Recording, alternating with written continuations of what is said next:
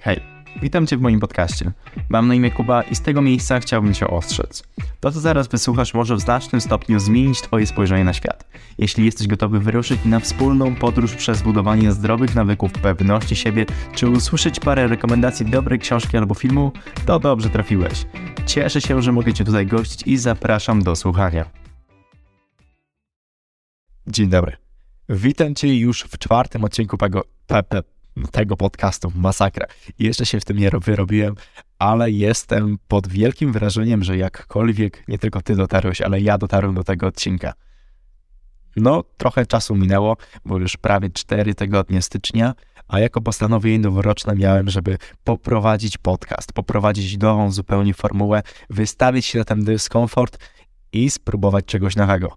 Jakieś tempo nałożyłem na siebie, w miarę to wychodzi, więc mam nadzieję, że na przestrzeni roku i od kolejnych odcinków to będzie wychodziło w coraz to lepszej formie. Masakra, ale mam zatkany nos. Nie wiem, czy też tak macie, ale styczeń, ogólnie cały rok dla mnie, muszę chyba pójść z tym do lekarza, cały rok wiąże się dla mnie z tym, że mam zatkany nos i albo to jest kwestia choroby, albo tego, że jakaś alergia mnie łapie. Niesamowite. No, trzeba byłoby się z tym wybrać. Ale okej, bo muszę trochę też energię swoją rozbudzić, bo niestety jest godzina 19. Podcast chciałbym wypuścić o 20. Nie mam w sobie energii stworzonej z kawy. Dopiero co zjadłem, więc jeszcze mi się odbija. Do meritum. Odcinek dzisiaj bardzo fajny. Ogólnie temat, z którym zwlekałem dość długo, bo jest naprawdę dla mnie ważny. Nie lubię się chwalić takimi rzeczami, ale raz w życiu okazja, to czemu nie? A przy okazji powiem trochę o moich przemyśleniach na temat całej sytuacji, a przynajmniej w tym odcinku postaram się to skrócić do samej takiej kwintesencji, nie wdawać się mocno w szczegóły, bo na to jeszcze chciałbym poświęcić większy podcast, bo wiem, że są też osoby tam, które tego słuchają, które chciałyby to kiedyś spróbować w swoim życiu zrobić, coś takiego, co ja teraz zrobiłem, co mi się udało, nie wiem, czy na farcie, czy nie, ale chcą spróbować swoich sił i wyjechać do Stanów Zjednoczonych. USA, Ameryka, Ameryczka, ktokolwiek jak to zwie. Stany. Cała ta otoczka z filmów, gdzie mamy Nowy Jork, gdzie mamy te wielkie farmy, westerny, gdzie w Los Angeles jest całe Hollywood, są filmy nagrywane, te Stany Zjednoczone. No i gdzie tam na Florydzie są panie, nagrywają filmy nie dla dzieci. Ale mniejsza. Chodzi o to, że Stany Zjednoczone są czymś takim odległym, co często kojarzy się nam jako marzenia, czy jako miejsce, które widzimy tylko na filmach, które jest naprawdę daleko od tego, co mamy teraz. No, żyjemy w Polsce. Większość z was raczej żyje w Polsce, chyba że tam z Anglii ktoś słucha. Ale poza nasz teren Europy nie wychodzimy za bardzo takim rzeczywistym spojrzeniem. Ale nie kojarzymy osoby z social mediów czy z filmów, którzy właśnie są ze Stanów Zjednoczonych i traktujemy to jako taki zupełnie odrębny świat. I właśnie w tym roku, w 2023, będę miał szansę spędzić tam trochę tego czasu. Bo ale to zaraz powiem ile, bo trochę tego jest. No mówię, będzie trochę z tym zabawy. Ogólnie pomysł, żeby wylecieć do Stanów Zjednoczonych miałem przez dłuższy czas, przez większość swojego życia, bo nie tylko byłem zafascynowany historiami osób, które wyleciały z takich mniejszych krajów do Stanów i zrobiły tam swoją karierę, ale głównie Amerykanami, osobami, które tam żyły, budowały swoje biznesy, ogólnie pokazywały swoje historie. Byłem i jestem ciągle tym zafascynowanym. Oglądałem mnóstwo serialów, poczynając od Przyjaciół, How I Met Your Mother, czy w garniturach polska nazwa. Wszystkie materiały powiązane ze Stanami, z Nowym Jorkiem przede wszystkim, bo tam się dzieje większość historii. Los Angeles, siłownia, Venice Beach, Gold's Gym. My God, ile tam tego jest. Ogólnie mogłem zrobić plan do tego odcinka, bo serio chciałbym dzisiaj jedynie taką kwintesencję tego wszystkiego zamieścić, ale nie wiem, czy będę w stanie. Mało ważne. Ogólnie w listopadzie 2020 roku, czyli jeszcze nie tak dawno, postanowiłem, że zapiszę się na webinar. Bo tak na TikToku mi się pojawiały różne filmiki z agencji Camp America, z którą właśnie Przeprowadziłem cały ten proces i to ona mi pozwoliła dokładnie porozmawiać z dyrektorem miejsca, do którego będę jechał, bo to jeszcze nie powiedziałem, gdzie dokładnie będę jechał i gdzie będę mógł spędzić kolejne 5 miesięcy w tym roku. Tak, 5 miesięcy.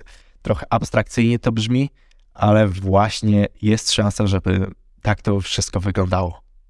No mówię, jeszcze rok temu abstrakcja totalna, że ja, mały, szary, polski człowiek tutaj, chłopak 19-letni, wylatuje do Stanów. No w listopadzie tak samo, to jeszcze abstrakcja była, bo dopiero co udało mi się całą aplikację przejść w Polsce. A jak teraz wiem, już jestem na etapie wyrabiania wizy, bo czekam, aż będę miał wizytę umówioną i loty, wszystko mam opłacone tak samo, to tak trochę mi się wszystko trzęsie, ale tak pozytywnie trzęsie, bo jak jeszcze byłem mocno kiedyś zestresowany, że nie poradzę sobie z tym, to na przestrzeni lat, na przestrzeni tego doświadczenia, które zdobyłem w życiu, jestem w stanie powiedzieć, że cokolwiek by życie ciężkiego mi nie postawiło przede mną, to poradzę sobie. I tego bym każdemu życzył, żeby próbował ciężkich rzeczy i one będą stawały się powoli łatwiejsze. Im my jesteśmy silniejsi, to życie nie będzie dawało nam łatwiejszych wyzwań, ale my już będziemy mieli perspektywę i doświadczenie, jak sobie z nimi radzić. To jest świetna sprawa. Okej, zaczynając. Jak to wyszło, że w listopadzie postanowiłem zapisać się do Camp America, czyli programu, który zrzesza osoby z całej Polski, z Australii na przykład, z Bułgarii, z całej Europy, czy właśnie Australii, tak jak powiedziałem, czy nawet z Azji, choć nie wiem, czy z Azji, oni tam mają swoje filie, ale z całego świata niezwiązanego ze Stanami Zjednoczonymi i pozwala im wyjechać na wakacje, na taką podróż do pracy jako opiekun na obozie letnim, gdzie tam z dzieciakami po prostu będziemy spędzać czas, wymyślać im aktywności, a przy okazji dobrze się bawić. Jest to całe doświadczenie kulturowe, gdzie osoby z zagranicy, nie Amerykanie, spotykają się z osobami tam z USA, razem tworzą camp, takie zgrupowanie wychowawców, którzy razem robią experience dla dzieciaków i po prostu się nimi tam opiekują. Takie kampy, które widać na filmach, czyli ogrom i jeszcze raz ogrom. Ogólnie Stany Zjednoczone kojarzą mi się z takim wielkim przepychem, że wszystkiego jest wszędzie dużo. No dzieciaki też są duże, ale to jak w szczegóły wejdę, to będzie wiadomo, czemu akurat też o tym mówię, bo mój camp jest akurat z tym związany. Stany Zjednoczone kojarzą się z czymś takim majestatycznym, że jak my w Europie mamy jakieś nie tylko małe porcje, czy tam jedzenie, czy po prostu na mniejszej skali my po prostu działamy. A Stany Zjednoczone mają przepych tego wszystkiego i za to też mi się one podobają. One działają na ekstremach, a jak są ekstrema, to też są emocje. A o emocje warto walczyć w życiu. Dobra, kurde, muszę złapać oddech i potrzebuję chwili i już zasuwam dalej.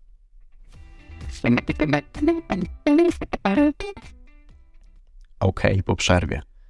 Jak kupię sobie już tutaj mikrofon, to mam nadzieję, że moje umiejętności lektorskie wejdą na zupełnie inny poziom i będę łapał to powietrze, jak mówię. Bo jak tak prowadzę te odcinki, to lecę na jeden flow, już zapominam totalnie, że warto oddychać. Może to nie jest śpiewanie, ale jednak melodia głosu jest ważna w tym, jak się opowiada jakiekolwiek historie. Dlatego też złapałem ten oddech i nie odchodząc daleko od tematu, zapisałem się do programu Camp America. Powiedziałem już, o czym jest i z tego miejsca mogę powiedzieć, że naprawdę warto. Zapisałem się na webinar, czyli takie spotkanie godzinne, na którym dziewczyna gdzieś po 10 minutach mówienia, że Camp America tutaj, można nam znaleźć w tym miejscu zajmujemy się właśnie szukaniem wychowawców w Polsce akurat, którzy wykazują się umiejętnościami integracji, otwartości, mają ochotę poznać nową kulturę, znają dobrze język angielski, a przy okazji chcą złapać ogrom doświadczenia w Stanach Zjednoczonych. Bo właśnie w tym miejscu, jak sama nazwa mówi, Camp America, zrzeszają swoje grupy ludzi i tam ich wysyłają na kilka miesięcy. Najczęściej są to 2-3 miesiące, a w moim przypadku, ja jestem wyjątkowy pod tym i musiałem coś jeszcze spróbować.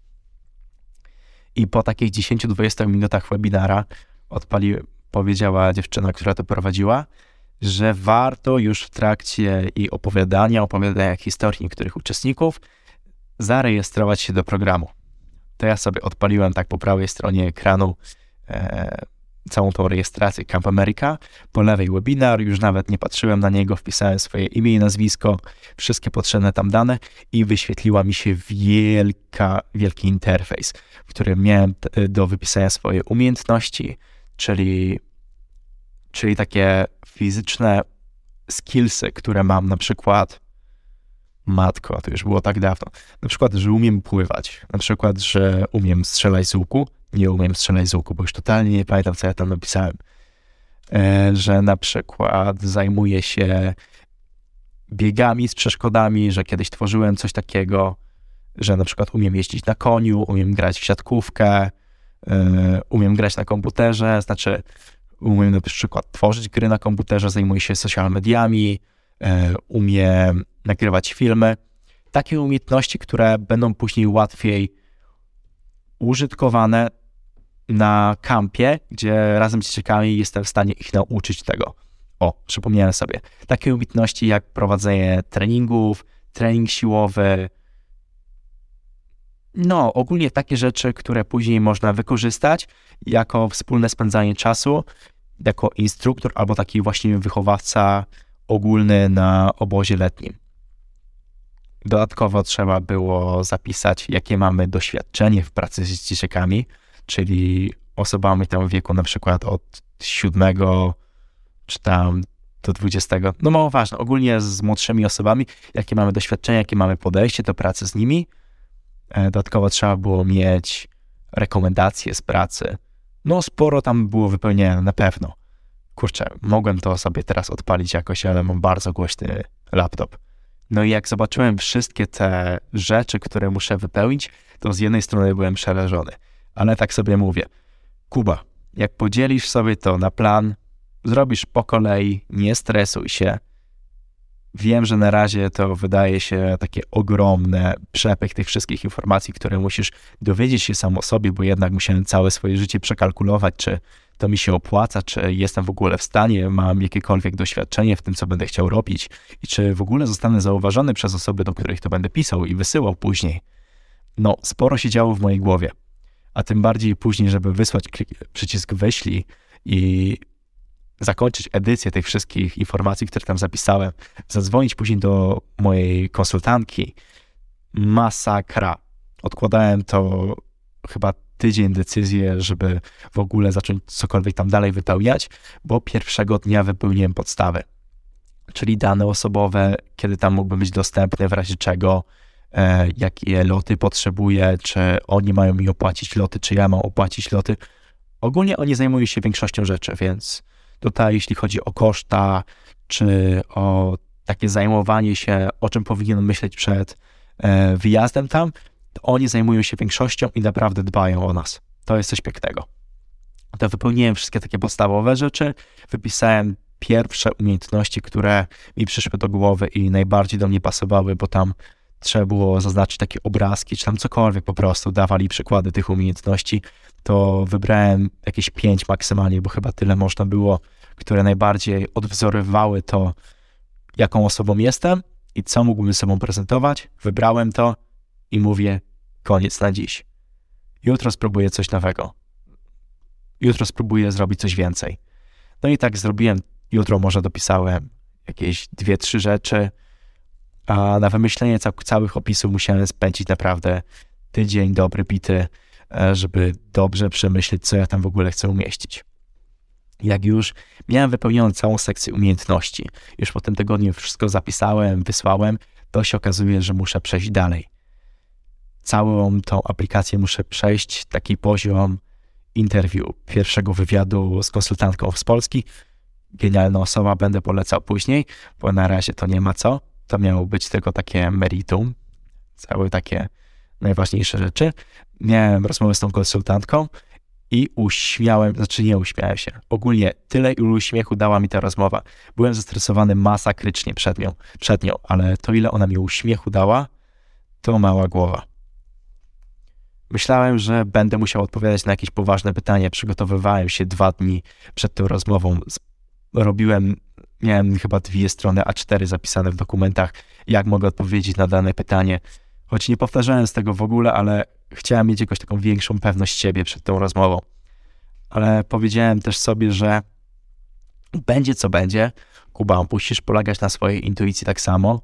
Jesteś pewny siebie, ale ta pewność siebie nie pochodzi z tego, że masz jakieś zaplecze jak dokumenty, czy cokolwiek tak przed sobą, tylko ty po prostu sobie ufasz, stary. I jak sobie ufasz, to ty zawsze zrobisz to, co musisz zrobić. I zrobisz to naprawdę dobrze. Usiadłem do tej rozmowy, pierw musiałem ochłonąłem i zaczyna się rozmowa. Pierwsze co, uśmiech na twarzy, już nawet wyłączyłem to stresowanie się i myślenie nadmierne o tym, jak ta rozmowa przejdzie. Później zaczęliśmy rozmawiać po angielsku, opowiadała mi, co powinienem przygotować, jak tam wygląda to na obozie, bo też na obozie była moja konsultantka. Później jej zadawała mi kilka pytań, jakieś 6, 8, cokolwiek, kilka pytań na temat, jakie mam tam doświadczenie z pracą takim z młodszymi osobami, dodatkowo jakie mam stosunki z moją rodziną, jakie mam podejście do tego typu pracy, jak bym opisał swoje umiejętności, jaką jestem osobą, jakie atuty mam. Takie podstawowe, ogromnie rzeczy, które jak spojrzymy w głąb siebie, to jesteśmy w stanie powiedzieć. Tylko, że powiedzieć po angielsku, bo cały ten projekt rozchodzi się o to, że mówimy jednak w innym języku niż nasz ojczysty. I to jest też piękne, bo język angielski jest naprawdę ważny dla mnie i sporo dróg, chodzi mi o drzwi, że sporo drzwi w życiu mi otworzył. No warto uczyć się angielskiego. To po tej konsultacji dostałem informację, że przeszedłem ten cały wywiad i lecę dalej.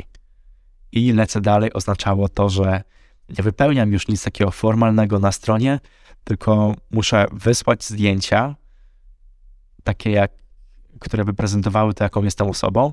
Takie zdjęcia już do aplikacji, która będzie widoczna przez osoby na obozie, przez dyrektorów, którzy będą mogli widzieć moje takie CV i zdecydować, czy będę dla nich dobrym kandydatem. Musiałem wysłać kilka zdjęć, które będą prezentowały mnie w trakcie moich aktywności, na przykład trening siłowy, co większość tych zdjęć była z treningiem siłowym, o mojej osobowości, czy jestem otwartą osobą, coś śmiesznego na przykład, że wiedzieli, z kim mają do czynienia, bo jednak śmiech i żart są ważnymi elementami dla mnie. Dodatkowo na przykład, że umiem pływać, to też takie zdjęcie wrzuciłem. Jak morsuję, no to mam nadzieję, że latem nie będę musiał morsować, ale przynajmniej pokazałem, że umiem pływać. No i dodatkowo musiałem stworzyć film. Film jest naprawdę ważnym elementem całego projektu, bo to właśnie dzięki niemu, już po przejściu interwiu, on jest głównym faktorem, który będzie decydował to, czy dyrektorzy zdecydują się z tobą w ogóle porozmawiać. Bo podobno pierwsze co, to oni patrzą na ten film, który prezentuje wasze umiejętności, jakie byście mogli wykorzystać na kampie jako wychowawcy, jako instruktorzy, czy jako po prostu osoby, za jakie was zatrudniają, a dodatkowo pokazuje wasze cechy osobowości, czy one czy one współgrają z tym, jakie wartości wyznaje dany obóz, czy oni chcą taką osobę jak ty, czy jednak nie pasujecie do siebie. Bo nie ma co na siłę zmuszać kogoś, kto zupełnie działa według innego systemu wartości niż wy. Mija się to trochę z celem. A jak na podstawie takiego filmu, bo film miał zająć mi od 30 sekund do 1,5 minuty, bo jednak jak się scrolluje TikToka, to wiadomo, że nasza uwaga nie jest aż tak bardzo w jednym miejscu i potrzebujemy dość mocno rozrywki, takiej wartości, aby jednak oglądać ten materiał. Dlatego jak najkrócej, jak najbardziej wartościowe i nie samo mięcho w tym będzie. Ja przygotowałem materiał gdzieś blisko no tej minuty, półtorej, bo później musiałem się przez dobre 40 sekund rozgadać po angielsku, powiedzieć czemu mają akurat mnie wybrać i myślę, że wyszło dobrze. Kiedyś tam pokażę jeszcze ten materiał, jak serio się ten wyjazd uda, a musi się udać, bo wszystko już jest ogarnięte oprócz tej wizy, a wizę powinienem dostać bez problemu. Przynajmniej mam nadzieję. No to w materiale na początku pokazałem sklejkę minutową moich umiejętności. Nie ma tam dużo roboty, ale naprawdę musicie pokazać to, że to, co robicie, to kochacie to robić. To nie jest tak, że udajecie specjalnie po to, żeby dobrze się pokazać, ale czujecie to, co robicie, jesteście tym, co, no to, co robicie, bo ja nie chcę się za bardzo powtarzać, ale wiadomo, jeżeli ktoś swoje wartości pokazuje przez to, co robi, to jest bardziej ufny. W skrócie musicie pokazać siebie na tym filmie. Nie wiem, muszę czegoś się napić mocniejszego, bo jednak ta woda niczego nie pomogła. Okej, przechodząc dalej. To nie będzie idealny podcast. Oj nie. Przechodząc dalej, jak już przygotowałem ten materiał, wrzuciłem na stronę, to pozostało mi podpisać umowę, wysłać ją tam do Warszawy, wysłać też kilka maili, żeby się upewnić, co i jak wygląda w tej całej sytuacji i w sumie temat zamknięty. Zostało czekać. Minął tydzień, minął 2, w sumie nie wiem, ile musiałbym sprawdzić, ale wyjechałem sobie do Gdańska, wróciłem sobie z Gdańska i w drodze powrotnej z takiej wycieczki szkolnej dostaję SMS-a, że jeden z obozów, nawet nazwę tam podali, Pocono Trails, jak ktoś chce sprawdzić, o tym jeszcze będzie później, chce ze mną porozmawiać. Patrzę na tego SMS-a, patrzę na ludzi wokół, bo nikt o tym totalnie jeszcze chyba o tym nie wiedział i tak myślę, chorobcia, to znowu piłeczka po mojej stronie. Nie ma już dalej czekania, tylko muszę podjąć realną decyzję, bo to właśnie ode mnie będzie zależało, czy umówię się na tę rozmowę, czy wypadnę dobrze, jak to w ogóle wyjdzie. No to tak patrzę na to i tak mówię, choroba teraz albo nigdy. Raz się żyje. 20 lat już nigdy nie będę miał. Albo przynajmniej nie wiem, czy będę miał. Nieważne.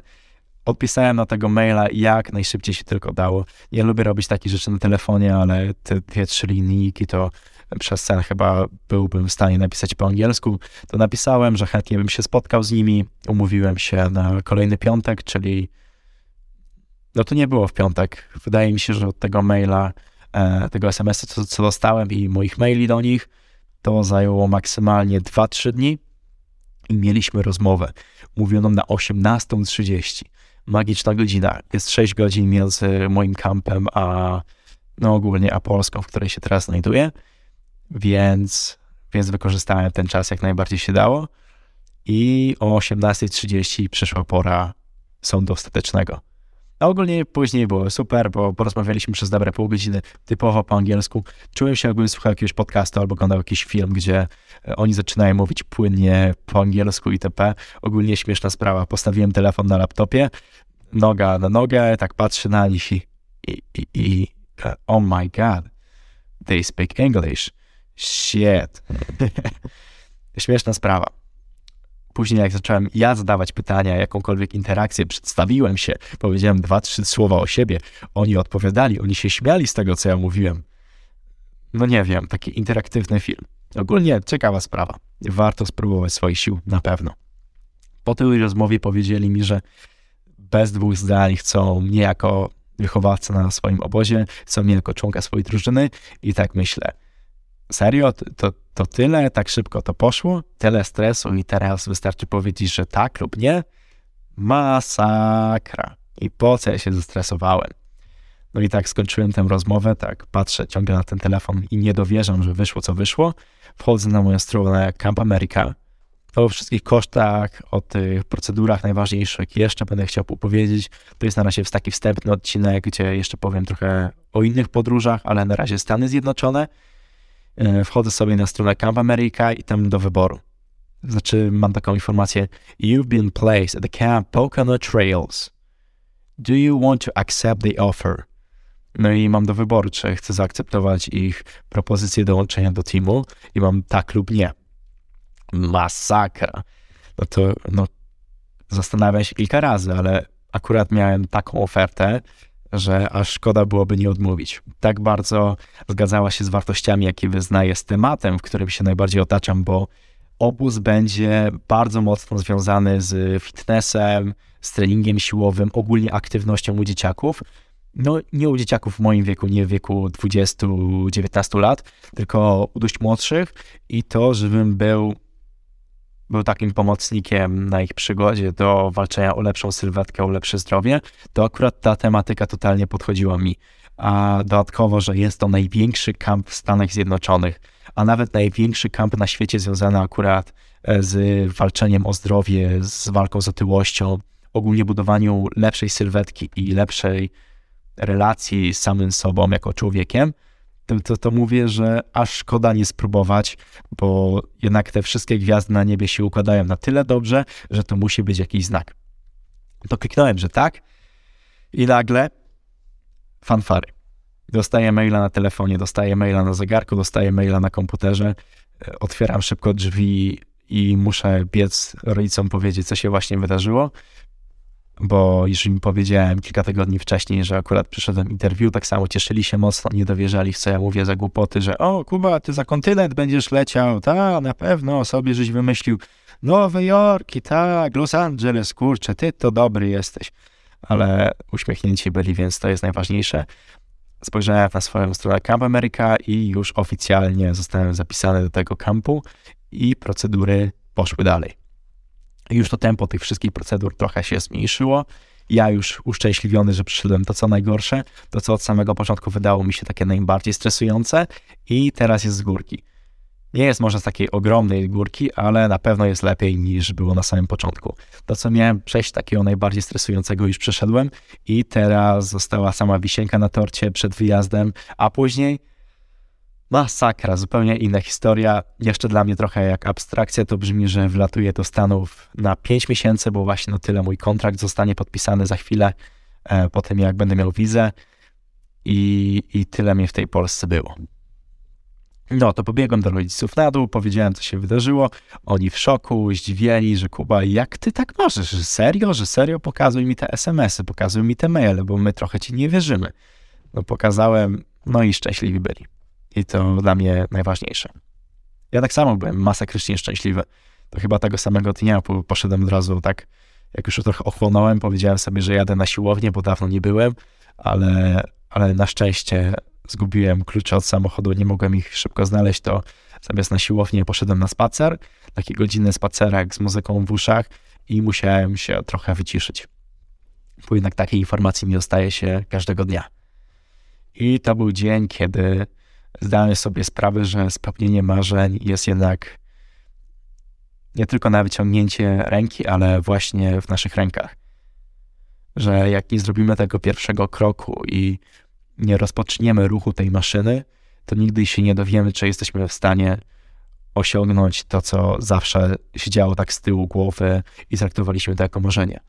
Bo jak marzenie postawimy sobie jako cel, tak jak ja w listopadzie postawiłem sobie, że przynajmniej spróbuję moich sił w tym, zarejestruję się, wypełnię całą aplikację i przełamię te blokady, które siedziały w mojej głowie do pierwszego interwiu, a później do rozmowy z dyrektorem kampu, nawet z kimś tam wyżej niż dyrektorem kampu, tak fancy. Ale jak nie przełamię tych blokad, to nigdy się nie dowiem. A ja jestem ciekawy z natury i ciekawski z natury. Ciekawy też. Jestem ciekawski z natury i chciałem zobaczyć, czy jestem w stanie wypełnić ten cel, jaki było pokonanie pierw tych blokad w głowie, a później zobaczyłem, czy uda mi się, bo to, czy mi się uda, to już trochę było poza moją kontrolą. Podałem po prostu z siebie 100%, tyle ile mogłem. Wiem, że dało się więcej, ale życie się potoczyło tak, jak się potoczyło. Karty, jakie miałem, takie wystawiłem na stół i z tym poleciałem dalej. Na ten moment oficjalnie wylatuję na 5 miesięcy do Stanów Zjednoczonych, do Pensylwanii, 2 godziny od Nowego Jorku i się cholernie cieszę. Taka abstrakcja. Ale o tym jeszcze trochę będzie więcej. O tym, jak się przygotować do takiego wyjazdu, jak ja się przygotowuję, jakie papierki trzeba wypełnić i czy w ogóle warto. jak się zabrać za wypełnianie aplikacji, poszczególne etapy, do tego już będę chciał z lepszym setupem tutaj mikrofonowym i dodatkowo mieć plan zapisany działania, o czym chcę dokładnie powiedzieć, żeby ten podcast miał dużo lepszy sens i przyjemniej się słuchało. Bo na razie to taki trochę miszmasz i tak tym miszmaszem, żeby dopełnić to całe znaczenie miszmaszu, przejdę do mojego podróżowania w życiu. Bo ja nie jestem typem podróżnika, a wylot do Stanów Zjednoczonych na 5 miesięcy, no to moja taka pierwsza większa przygoda za granicą. A, żeby trochę uściślić. Ja na obóz taki, tam gdzie jadę, jako wychowawca, będę pracował 2 miesiące. To skąd się te 5 miesięcy bierze? Jeszcze początkowo ustaliłem z moim obozem, że będę na miesiąc wcześniej i dodatkowo mam nadzieję, że dobrze ciągle nagrywa ten podcast, bo mi słuchawki się wyłączyły.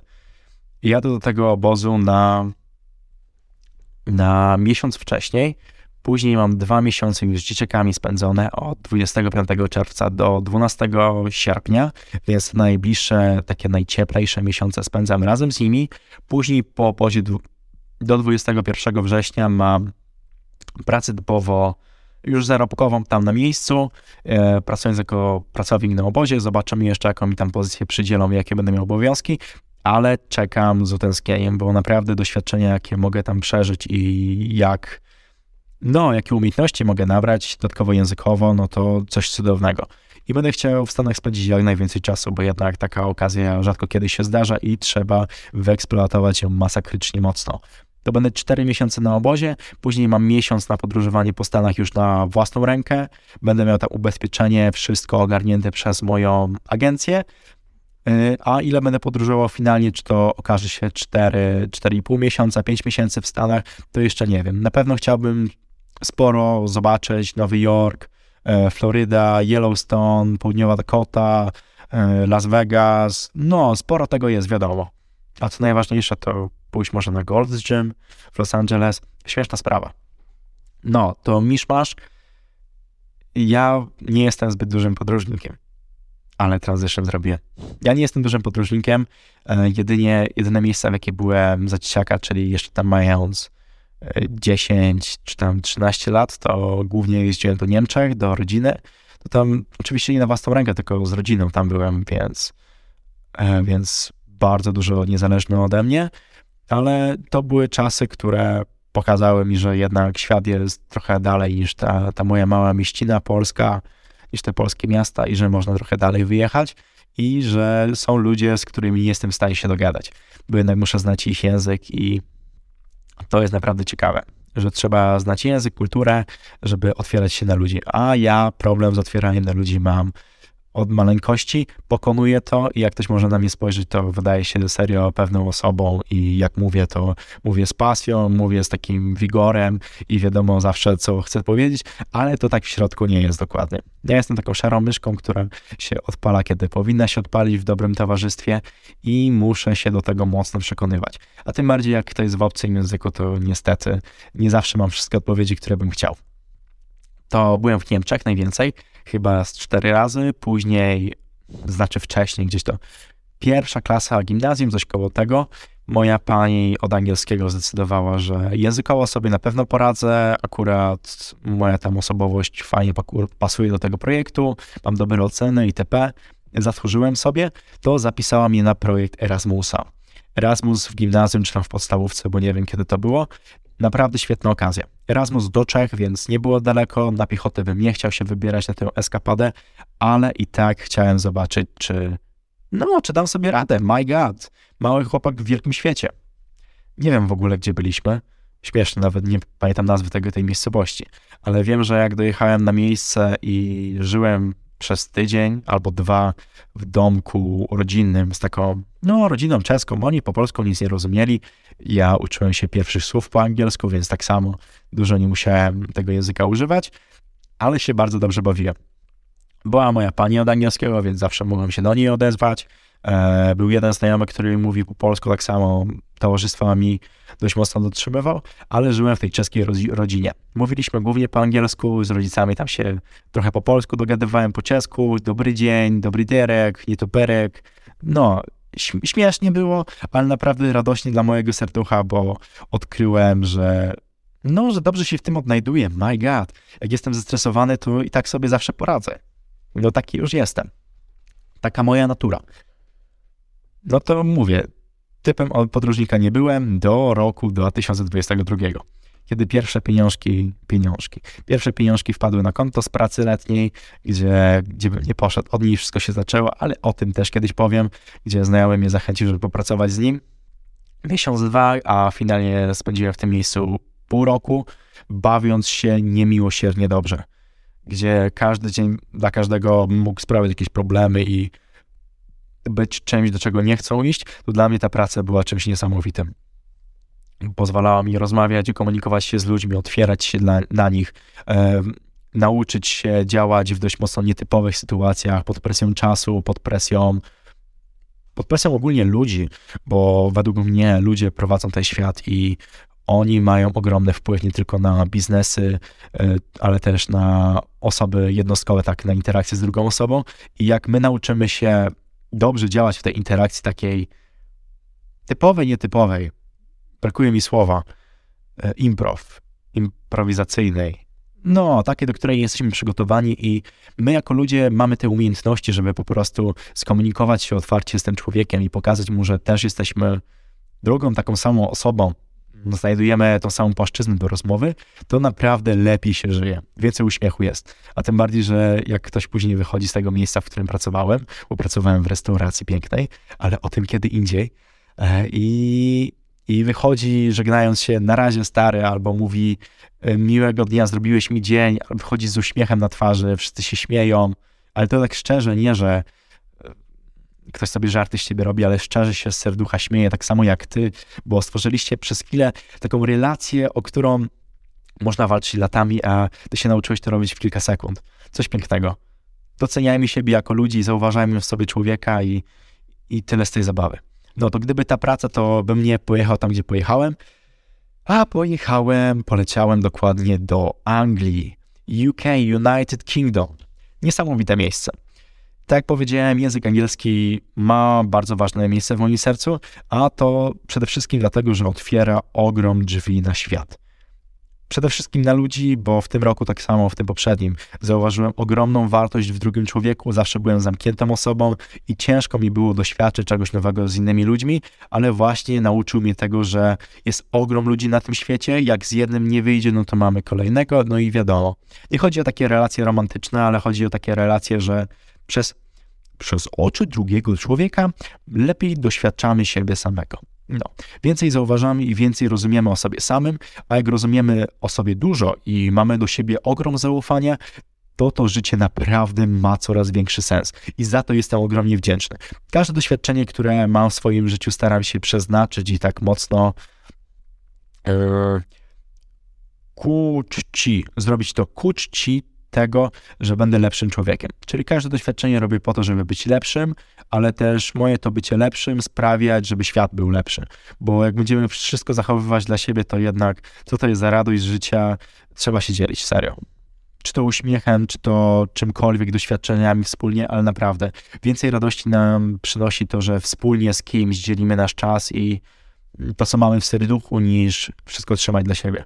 Ale tego też trzeba się nauczyć przez doświadczenia i jest naprawdę dużo fajności w tym wszystkim. No to wyleciałem sobie do Anglii ze znajomym i to była ogromnie wartościowa dla mnie podróż. Wydałem tam swoje ogrom pieniędzy, było sporo tysięcy, nigdy takich pieniędzy jeszcze na oczy nie widziałem, a tam wydawałem, lekką ręką, nie powiem, że, ale tylko dlatego, że wiedziałem, że to jest doświadczenie, taka inwestycja dla mnie. Nigdy nie miałem okazji do tego, dlatego tym razem chciałem to wykorzystać i wykorzystałem na 100%. Zatrzymaliśmy się z znajomym w Acton Town. Nie wiem, ile to kilometrów było od samego Londynu, ale naszym głównym celem było zwiedzenie Londynu, pobliskich lokacji najważniejszych, muzea, Big Ben, Tamiza. Tamiza, duża rzeka, to ciężko nie przeoczyć. Ciężko przeoczyć ją, jasna sprawa. I tam zatrzymaliśmy się w Acton Town, piękne miasteczko, dużo Polaków, dlatego to, co się uśmiechnąłem, to pierwsze co, jak wyszliśmy z lotniska, już tam dojechaliśmy na miejsce, to nie słyszałem żadnych angielskich akcentów, tylko polską, soczystą, mięciutką na uszu, oczywiście kurczaczki usłyszałem, taką no nie chcę tego powiedzieć, ale no polski przecinek taki piękny usłyszałem i powiedziałem, że no to jesteśmy u siebie. Daleko nie trzeba było szukać. Na pewno architektura naprawdę zrobiła na mnie wrażenie, bo tak samo kojarzyłem jedynie z filmów, nie powiem, że z książek, bo w książkach nie ma obrazków, ale z filmów, architektura brytyjska, takie typowe domy, śliczne to było, naprawdę śliczne. Dodatkowo te akcenty, jak już spotkałem kogoś z mocnym, typowym brytyjskim akcentem, to mi się łezki w oczach pokazywały. My God, ja jestem już częścią tej kultury. No może nie tworzę tej kultury, ale przyczyniam się do tworzenia. No to może też jest tworzenie, ale jestem jej częścią. Wyruszyłem tam i nie chodzi o to, że nie chcę tego źle powiedzieć, ale nie, że nie kultywuję polskości i tak dalej, ale ta moja cząstka siebie, to ten człowiek, w którego się zamieniłem, jest już tam na miejscu, doświadcza tej kultury, społeczeństwa, które tam jest, już tam na miejscu i stajemy się taką jednością. Dajemy, zabieramy, dzielimy się tym wszystkim. Taki barter. Barter doświadczeniowy, barter życia. Naprawdę coś pięknego. I takie doświadczenia właśnie chciałbym łapać na co dzień, bo jednak naprawdę warto, bo zatrzymują się z nami na dużo, dużo dłużej, tak do końca i będzie co wspominać. Do tego Acton Town mieliśmy kilka wyjazdów do Londynu, zjedliśmy typowe fish and chips, kilka Starbucksów padło. Moje zamawianie w Starbucksie to jest coś pięknego. Jeszcze jestem Starbucksowym gościem, wiem, że kawa tam kosztuje sporo, 22 zł, czy tam 3 funty, czy tam 6 funtów. Ogólnie masakra, ale jak wchodzisz do tego Starbucksa i tak, kurczę, muszę to zamówić po angielsku. Nie ma szansy, że mogę powiedzieć, to ja poproszę frappuccino, albo nie frappuccino, bo to za zimne. Poproszę w takim razie latte. No to musisz powiedzieć to po angielsku. No to mówisz, good morning, I'd like to order frappuccino. No frappuccino, I like no ice, so I will go for latte. Grande latte, please. I ekspedientka, czy ogólnie tam dziewczyna, która stoi za kasą w Starbucksie, mała działalność, ale mniejsza. Tak mówi, okay, your name? A ja tak, out. Excuse me, I ask you, what's your name? A ja mówię, my name, okay. No, śmieszna sprawa. Jeszcze przedstawianie się po angielsku. Ło, Boże. Myślałem, że byłem na to przygotowany, ale jednak jak się jest w czymś początkującym, to trzeba embrace the process i doświadczyć tego jako nowa osoba. Naprawdę dużo przyjemności w tym jest. Sprawdzę, czy się nagrywa. Dużo przyjemności jest w tym, jak jesteśmy w czymś początkujący i możemy spojrzeć na to wszystko z zupełnie innej perspektywy. Później na przestrzeni lat stajemy się w czymś bardziej zaawansowani, już to nie sprawia nam aż tyle przyjemności, ale jak spojrzymy na nasze początki, to robimy to z uśmiechem na sercu. Masakra, jakie to jest piękne. No, to byliśmy w tym Londynie, widziałem Big Bena, widziałem tam Westminster Castle, Birmingham Palace, wszystkie parki, te autobusy takie podwójne. Wiecie, że oni w ogóle jeżdżą po lewej stronie ulicy? Masakra. Jak widziałem tam rondo, to oni po rondzie tak samo po lewej stronie jeżdżą. To jak my w Polsce skręcimy w lewo, to takie coś wariacie, oni tam w lewo normalnie skręcają. Śmieszna sprawa. Jak się przechodzi przez ulicę, to musisz się kilka razy zastanowić, czy w dobrą stronę w ogóle patrzysz. A że nie mają tam przejść, takich crosswalków, no to masakra. No, jeszcze po schodach się chodzi po lewej stronie, to jak wróciłem do Polski i szedłem na basen, to się ze mnie śmiał gościu, że w złą stronę idę, a ja mu powiedziałem, że w Anglii ostatnio byłem, to tam się normalnie chodziło po tej stronie, więc ja przyzwyczajony jeszcze jestem. To on mi tak mówi, stary, przecież ja tak samo byłem ostatnio w Anglii, kurczę, ogólnie to, ogólnie tamto i właśnie takie doświadczenia, takie rozmowy nietypowe, w najbardziej nieoczekiwanych momentach sprawiają, że to życie jest dużo ciekawsze.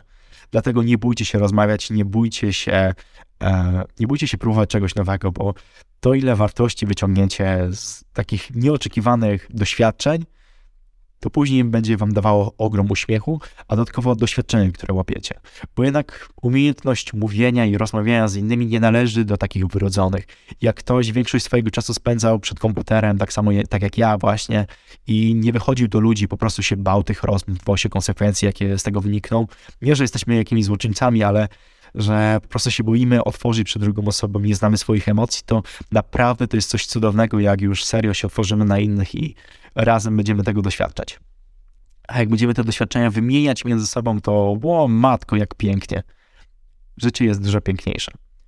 Nie wiem jak tempo tego, jak mówię, bo ja naprawdę zasuwam, słucham podcastów na prędkości 3,5, 3, więc potrafię mówić naprawdę szybko, a wiem, że seplenie. Ale mniejsza, ja też się uczę, jestem początkującym, więc proszę wybaczyć. Osoba, która dosłuchała do tej minuty. No dalej, byłem dodatkowo, gdzie ja tam byłem? Byłem w pierwszym swoim escape roomie. Masakra, jakie to jest cudowne miejsce. Ogólnie nie udało nam się wygrać tego escape roomu. Byliśmy tam w 5 osób. No mówię, nie udało się wygrać, tak wolę na początek powiedzieć, żeby nie było spoilerów i trzymania nadziei do końca, bo ja nie jestem dobry w zagadki, tak jakbym chciał być bardzo. A tym bardziej po angielsku. Ogólnie cały escape room był na podstawie Sherlocka, więc Sherlock Holmes by tam... Malcolm? Dobra, uznajmy, że tak się nazywał brat Sherlocka, Malcolm. I tam była cała historia, że ktoś go tam porwał i tego Malcolma trzeba... Moriarty go porwał, taki złoczyńca w Sherlocku. No i Moriarty porwał Malcolma, nie wiem czemu tak się nazywał, i trzeba było go uratować. Były 3 pokoje, w każdym pokoju zagadki, tam jakieś zwłoki leżały, tam trzeba było jakiś fartuch po ziemi przyciągnąć, jakieś dane w komputer wklepać, później były jakieś zagadki na ścianach, jakieś mapy do odczytania, ogólnie mnóstwo łamigłówek. Czułem się jak w domu, tylko że mój dom to jest moja głowa i w mojej głowie to dużo łatwiej i przyjemniej wyglądało. No to byłem z tym jednym znajomym z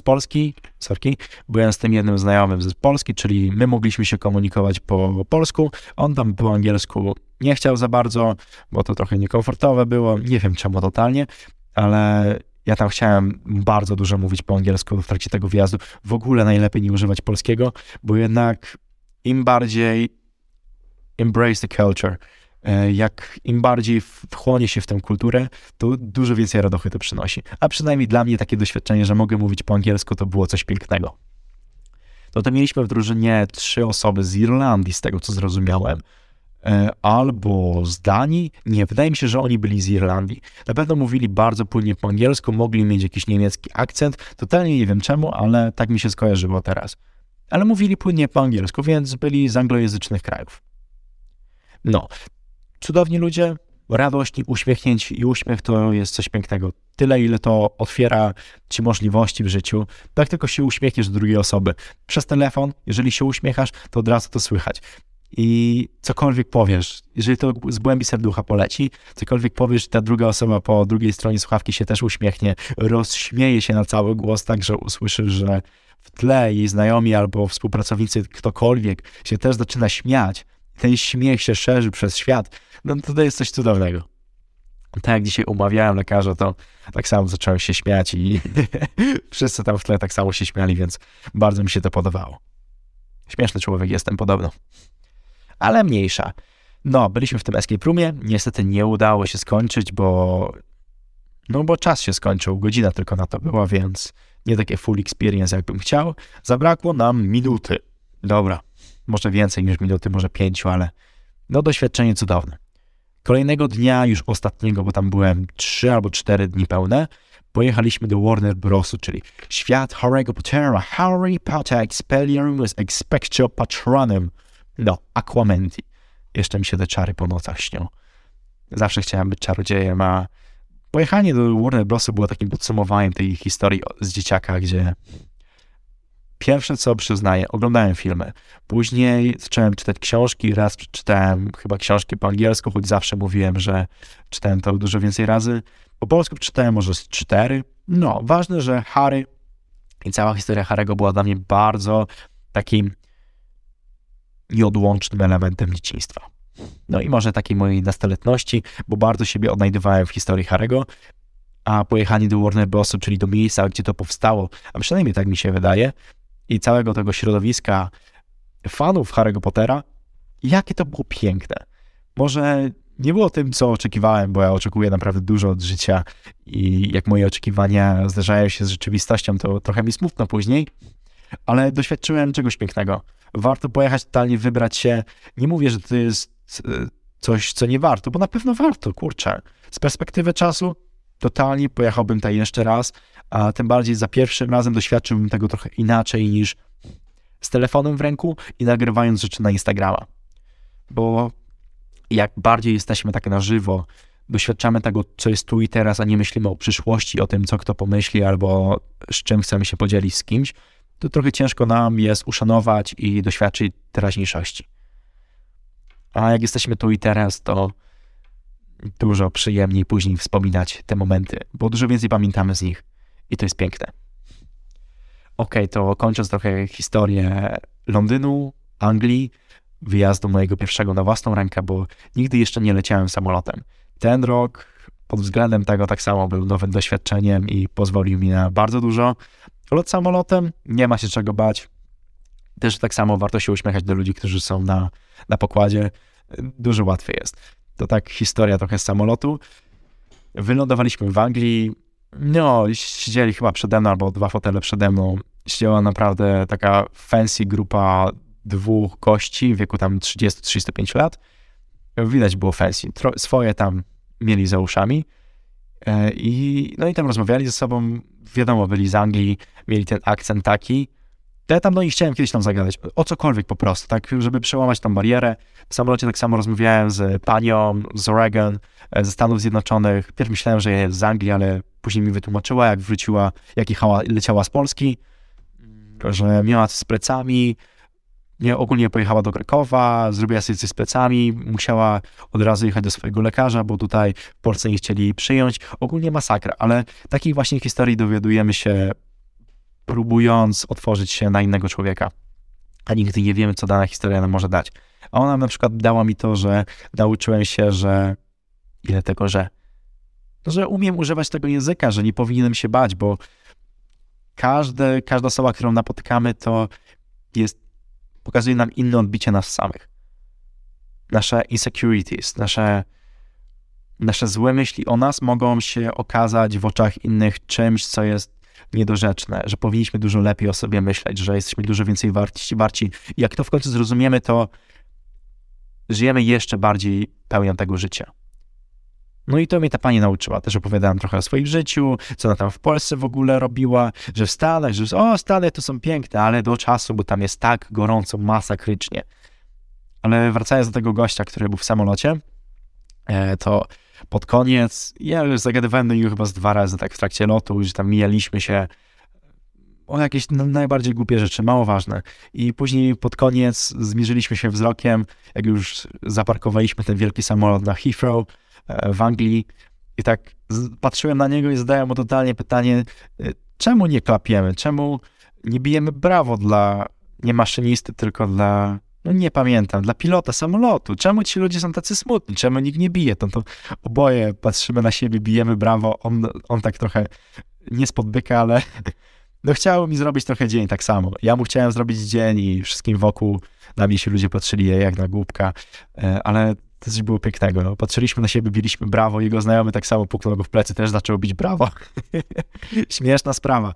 Ale tak samo później poszliśmy od razu na ten taki autobusik, co zabiera was pod autobusu prosto na terminal. To zacząłem z nim rozmawiać, mówi, że jestem z Polski, nie jestem z Warszawy, ale tam trochę w centrum bardziej, nigdy nie byłem w Anglii. On mi tam mówi, że on tam na sprawy biznesowe jedynie do Polski jedzie, że to załatwia, taki ma biznes, tam ma to, że spoko, bardzo fajnie się rozmawia, stary, poradzisz sobie, bo mówiłem tak samo, że pierwszy raz podróżuję do takich anglojęzycznych krajów. Ogólnie kolejne doświadczenie, które pokazuje mi jeszcze bardziej, że jestem w stanie. Podoba mi się otwieranie na innych ludzi i naprawdę sprawia mi to ogrom radości. Polecam w opór. No to jak już wróciłem z tej Anglii, tak, jestem już na tym etapie historii. Nie wiem, czy jestem na tym etapie historii, ale po powrocie z Anglii mogłem spojrzeć, nawet teraz, na to wszystko z innej perspektywy. To, że jak na początku był to dla mnie wylot na sprawdzenie siebie, to nie zdawałem sobie jeszcze wtedy sprawy, że będzie to dla mnie przełomowe coś. Że będzie to dla mnie takie przełomowe doświadczenie, które nada jeszcze większego tempa wszystkiemu innemu. Nie lubię tematu motywacji, bo motywacja jest dla mnie trochę takim powierzchownym i magicznym stworzeniem, ale powiem trochę o inspiracji. Jak inspirują nas często osoby, które robią niesamowite rzeczy, które osiągają cele, które my byśmy chcieli osiągać, to jest jeden rodzaj inspiracji. Drugim jest to, jak w pewnym momencie my zaczynamy robić te rzeczy. Kiedy my zaczynamy pchnąć się do przodu i lecieć w ten świat tak, jak zawsze chcieliśmy. Momenty, kiedy nasze marzenia zaczynają wyglądać bardziej jako rzeczywistość, a nie czysta abstrakcja. Tak było z moją pierwszą pracą, którą miałem. Bardzo się tego bałem, a później się okazało, że to było tak samo jedno z najważniejszych doświadczeń, jakie miałem w życiu. Kolejne było poznawanie jeszcze wcześniej było poznawanie nowych ludzi na siłownię, pójście na siłownię i wejście jeszcze bardziej w tę społeczność. Tworzenie pierwszych treści na social mediach. Ogromny breakthrough dla mnie. Tak samo teraz ten wyjazd do Anglii w tym roku, co był masakra. To ile pewności siebie mi to dało, że jak na początku jestem czymś zestresowanym, to dobry plan, dobre towarzystwo i jesteśmy w stanie wspólnie jako społeczeństwo i jako my w sobie gotowi przenosić góry. Jesteśmy w stanie przenosić te góry i naprawdę osiągać ogrom rzeczy. A teraz Stany Zjednoczone. Mówiłem, jeszcze rok temu nie myślałem o tym. Maksymalnie, że po maturach wylecę do Stanów Zjednoczonych na tydzień, będę musiał, nie wiem skąd, zarobić 10 000 złotych, żeby na ten tydzień w ogóle wylecieć, bo jednak loty swoje kosztują, wyżywienie, mieszkanie tam, wszystko kosztuje. A teraz się okazuje, że nie tylko mam na to wszystko pieniądze, mam nadzieję, że jeszcze będę miał, ale że wszystko potoczyło się w taki sposób, że dzisiaj jest to realne. Że moje marzenia są celami. One nie są tylko w krainie nieosiągalnej, takiej tylko w kierunku, której pracuję. Albo że one mi dają właśnie tej inspiracji albo motywacji, właśnie tej motywacji do działania, ale że one są już w sferze, którą mogę sięgnąć ciężką i mądrą pracą.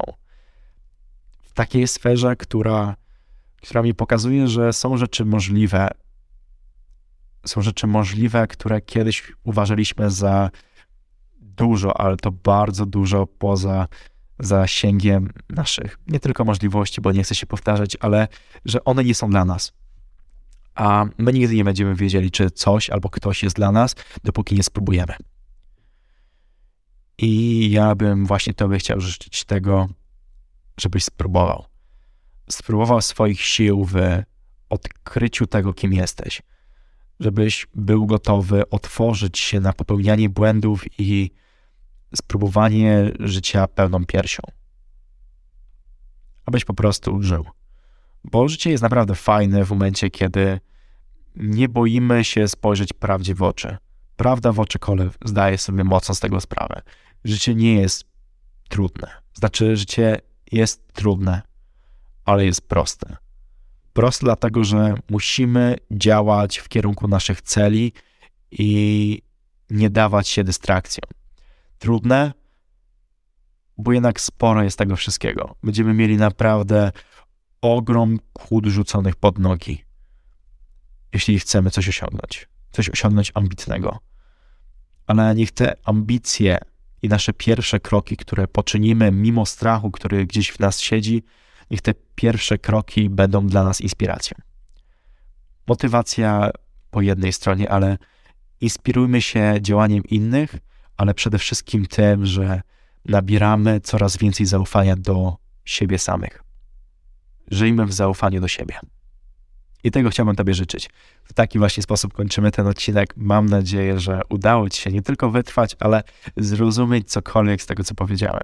Jest to dla mnie bardzo ważny temat. Na pewno będę chciał się wypowiedzieć trochę dłużej na temat tego wszystkiego i jeszcze bardziej poszerzyć zakres narzędzi, którymi mógłbym się z Tobą podzielić.